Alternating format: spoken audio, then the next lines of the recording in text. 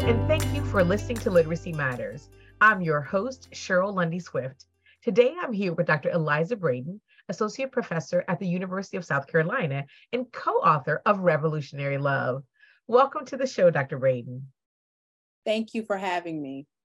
It's so great. I'm super excited to talk to you. As I mentioned, you are the author or co-author of Revolutionary Love. I want to know, what is it? What is Revolutionary Love? Revolutionary love is what we define as thick, transformational love. And that comes from the words of Toni Morrison. That's not our words. That's actually from Toni Morrison, such a wonderful author.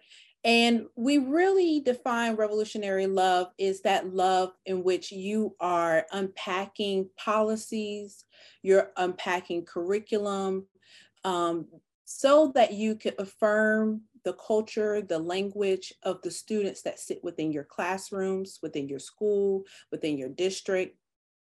And so we believe that in order to engage in humanizing practices, you have to do that deep dive, that introspection of those practices, the curriculum that and those policies that surround the child every day. And so revolutionary love is meaning that you're moving in ways that is transformational, and you're moving in ways that will humanize the students that are within your school.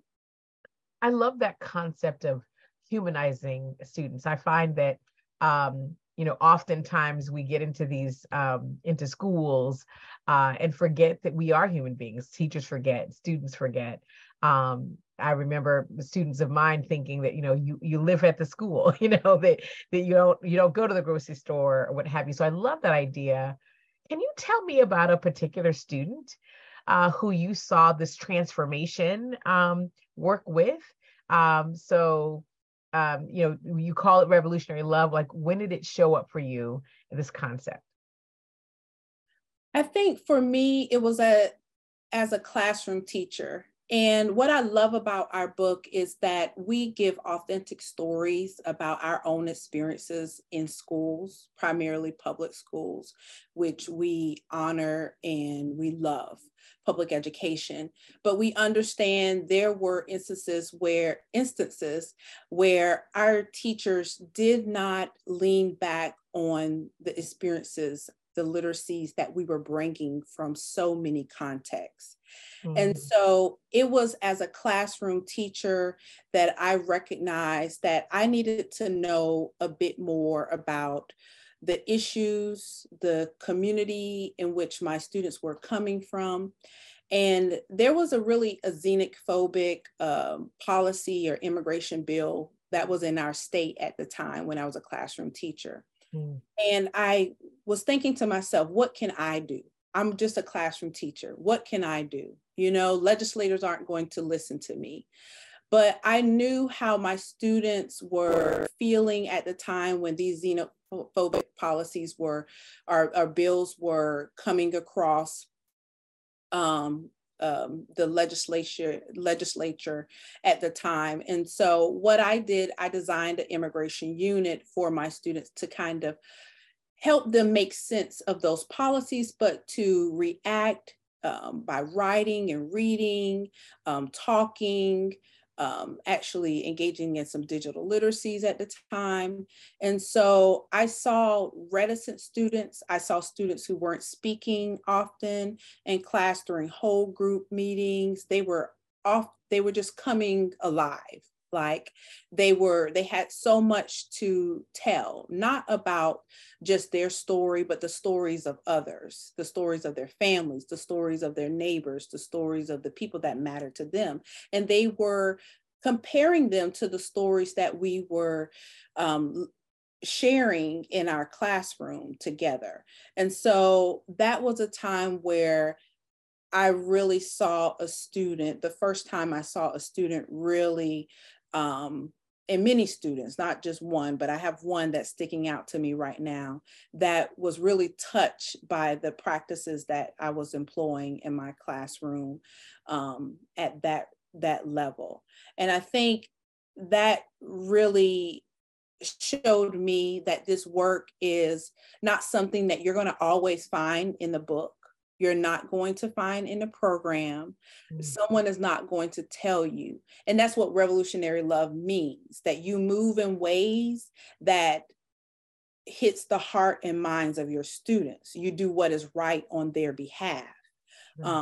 And so that, I would say, that would be the student or the group of students that I can refer to. I love that. So you saw them come alive. I mean, there's nothing like that as an educator, to see students really engage in ways that you may not have seen them engage in the work. But when you think about providing that professional learning that's so needed, is there a model in particular for this kind of work? So in order to have that revolutionary love, like, is there a model that leaders can then point to provide that professional learning? Okay. I think the model, the framework that we outline in our book is a great framework to employ. Understanding that teachers have to believe. So we look first at our beliefs. Okay. Yep. So belief. We have to look at our beliefs first, and which I just spoke previously about, that introspection of self. And that's an important component to it. Another model is they have to know more about their students. They have to know their curriculum. So that means that might be engaging in book studies, looking more at other schools, aspirant schools who are doing the work that they want to do, and to see those changes that are needed on behalf of their students. And then the following component of our framework is the do. That's the actions, that's the practices that they need to, or they will want to employ. So I think that believe, know, do framework. And so when we as co-authors work with schools and consult with them, we often spend that first year really just helping teachers engage in that introspection. And then the second part is to really get to know their curriculum, look at the ways in which that curriculum meets the needs of your students, but does not also meet the need of your students. And then moving to, okay, what now? How can we re-envision or create a curriculum that is affirming of our students? Awesome. So believe, know, do. And where could people find more information about that professional learning model, believe, know, do? Well, you can actually find it in Revolutionary Love, our book. Awesome. So please, you can find the book on scholastic.com, or you can find it on Amazon as well. But you can find the model there. And we have model teachers and also classrooms in schools in which they have used this model and have found it to be powerful for their students and also for their teachers as well.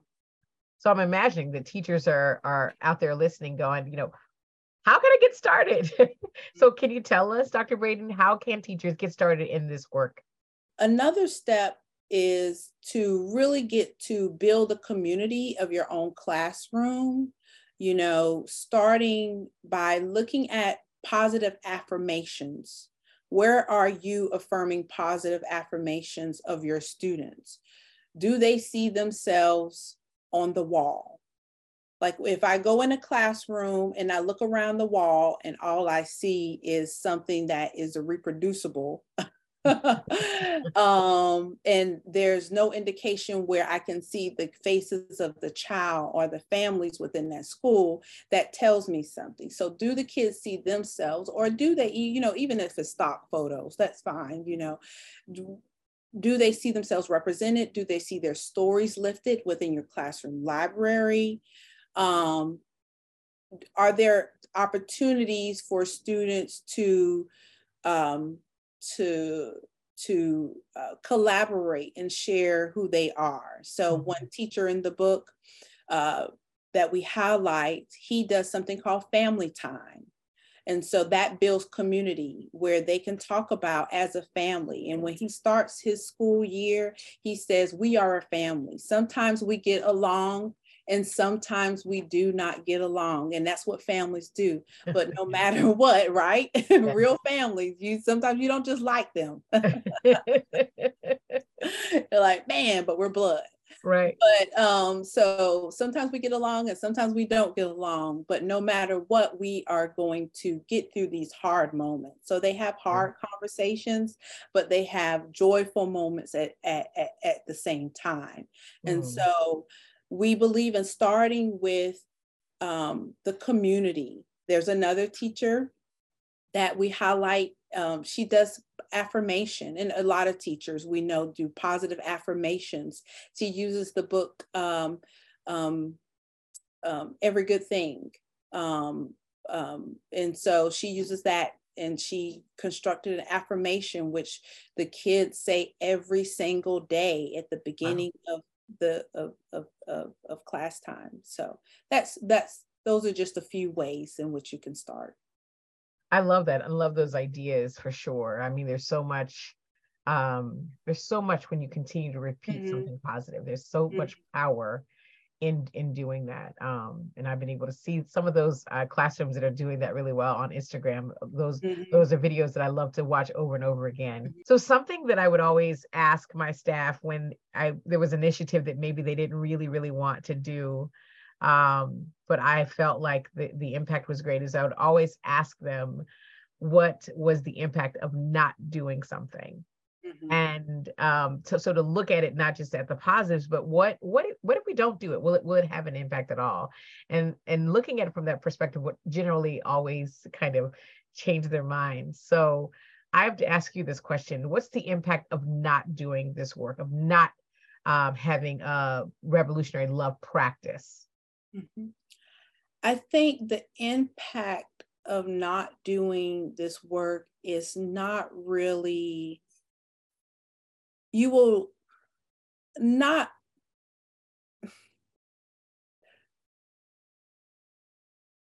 I don't want to say you can't, but you will never be sure if you've truly tapped fully into students' full capacities. You know, right? Their full genius, as Dr. Gholdy Muhammad says, their full joy.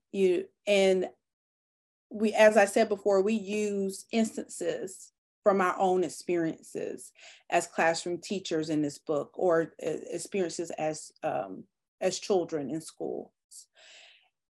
And there were plenty opportunities in which missed opportunities in which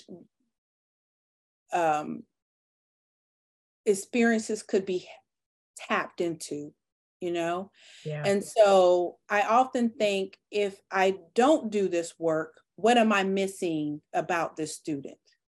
You know, every child that comes into your classroom has a capacity, they have a knowledge that often has not been really affirmed and tapped. And so my goal every time I meet a child, every time I meet a student, is to know what it is.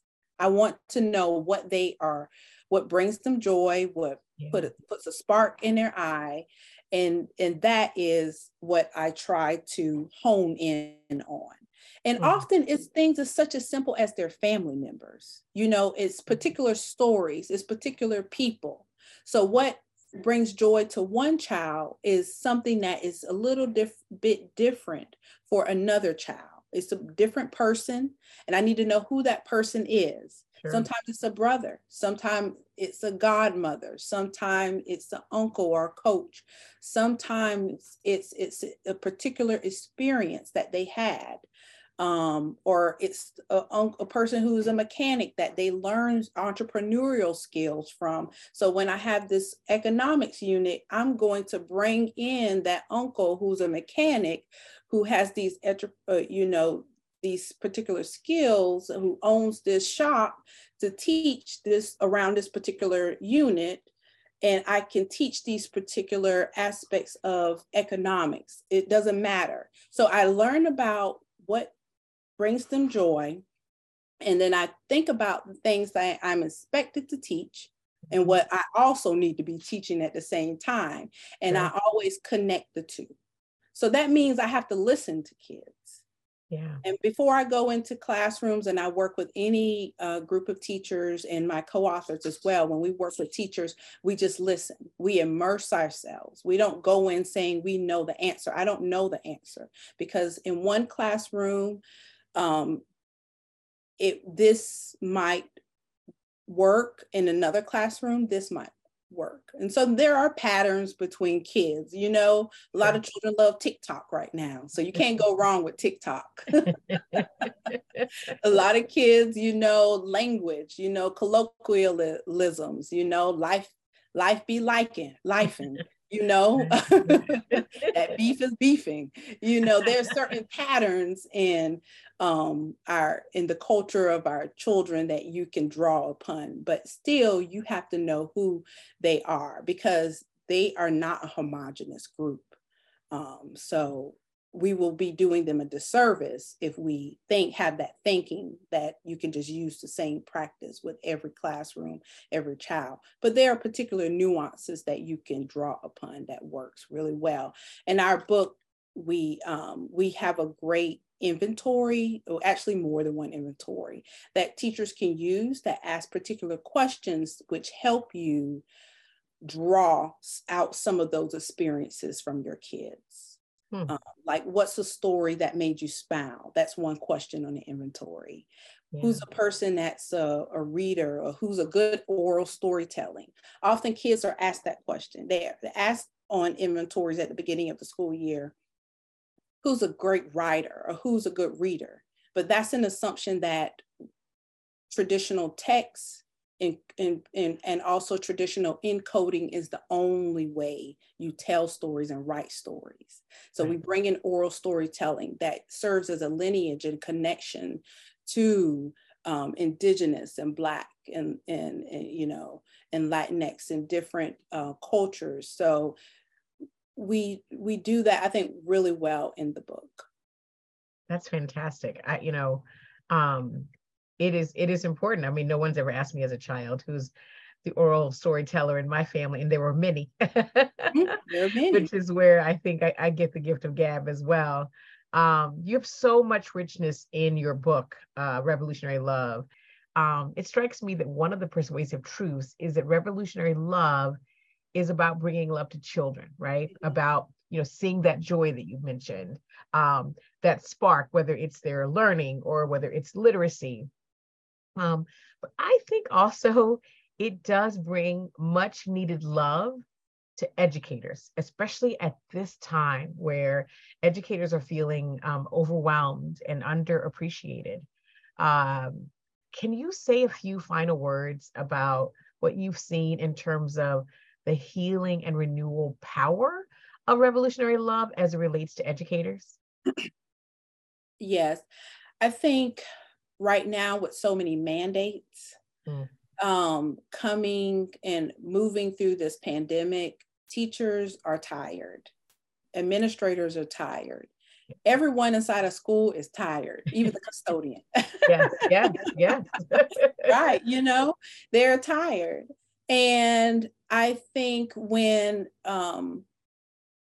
educators can see the joy and the love that comes through in students' work as a result of the time spent in them um, using their knowledge space to enact more affirming and more joyful learning inside of their classrooms, they that is healing for them. You know, that has always been healing for me. When a spark, you know, happens and I can see it in their eyes in a student, that brings healing for me. Also, when families, you know, you want to know as an educator that, hey, I'm making a difference, but the people that mean the most to the students in my classroom, they see me, you know, they Yeah, see how hard I'm working with their child. And sure. so I think when they hear the words from family members, um, and I've sat on some SIC, student improvement councils, and families, they talk about what they're noticing, what comes home with their kids, the type, what brings, what makes their child so happy in regards to being in a particular teacher's classroom who's doing this work. I think that's healing, right? Because we get so bogged down in all of these mandates and legislation. But no matter what, we do it on behalf of children. Right. And so, because if you're focused on doing the work on behalf of children, then that is healing. You're doing good work. Yes. So that's awesome. Well, I certainly appreciate your expertise and your work, and looking forward to diving even more deep into your revolutionary love work. So thank you for being with us today, Dr. Braden. Thank you. So I have to tell you that, and I'm not going to hit stop just yet, because I do want to get this recorded, just because I want to say it. It doesn't have to be used, and I'm not expecting it to be used. But the whole time I've been fighting bacteria since about question number 2. Oh. And the reason that I say that is because I just think about, I have a teacher in particular, who showed me revolutionary love in a way that changed my trajectory. Her name was Dr. Boiling. And I don't know why it's so emotional today, because I've told this story before. But I was in what's called general education classes. And in the country, as you know, they track you. So they track you by your income of your family, your education of your family. And I would do my work. She was a science teacher. I would do my work, and I would put my head down, or I just kind of sit there in these general education classes. And then one day she came up to me and said, come with me, we're going to the office. And I remember thinking, oh my God, I shouldn't have put my head down, I'm going to get in trouble. So she grabs my hand and she marches me down to the office, and she goes past the secretary, who is upset that she's kind of barging in, and she's saying, no, the door's closed, you can't go in there. And she walks into the principal's office and she says, take her out of these general education classes right now, or I'm going to quit. And I remember standing there being like, what is happening? And then the principal said, what? And so she says, you take her out of these classes right now, or I am going to quit today. And I remember just standing there and what do I do? What do I do? And then he said, as if I wasn't standing there, well, what if she doesn't do well? And so she chuckled and said, I don't think we have to worry about that.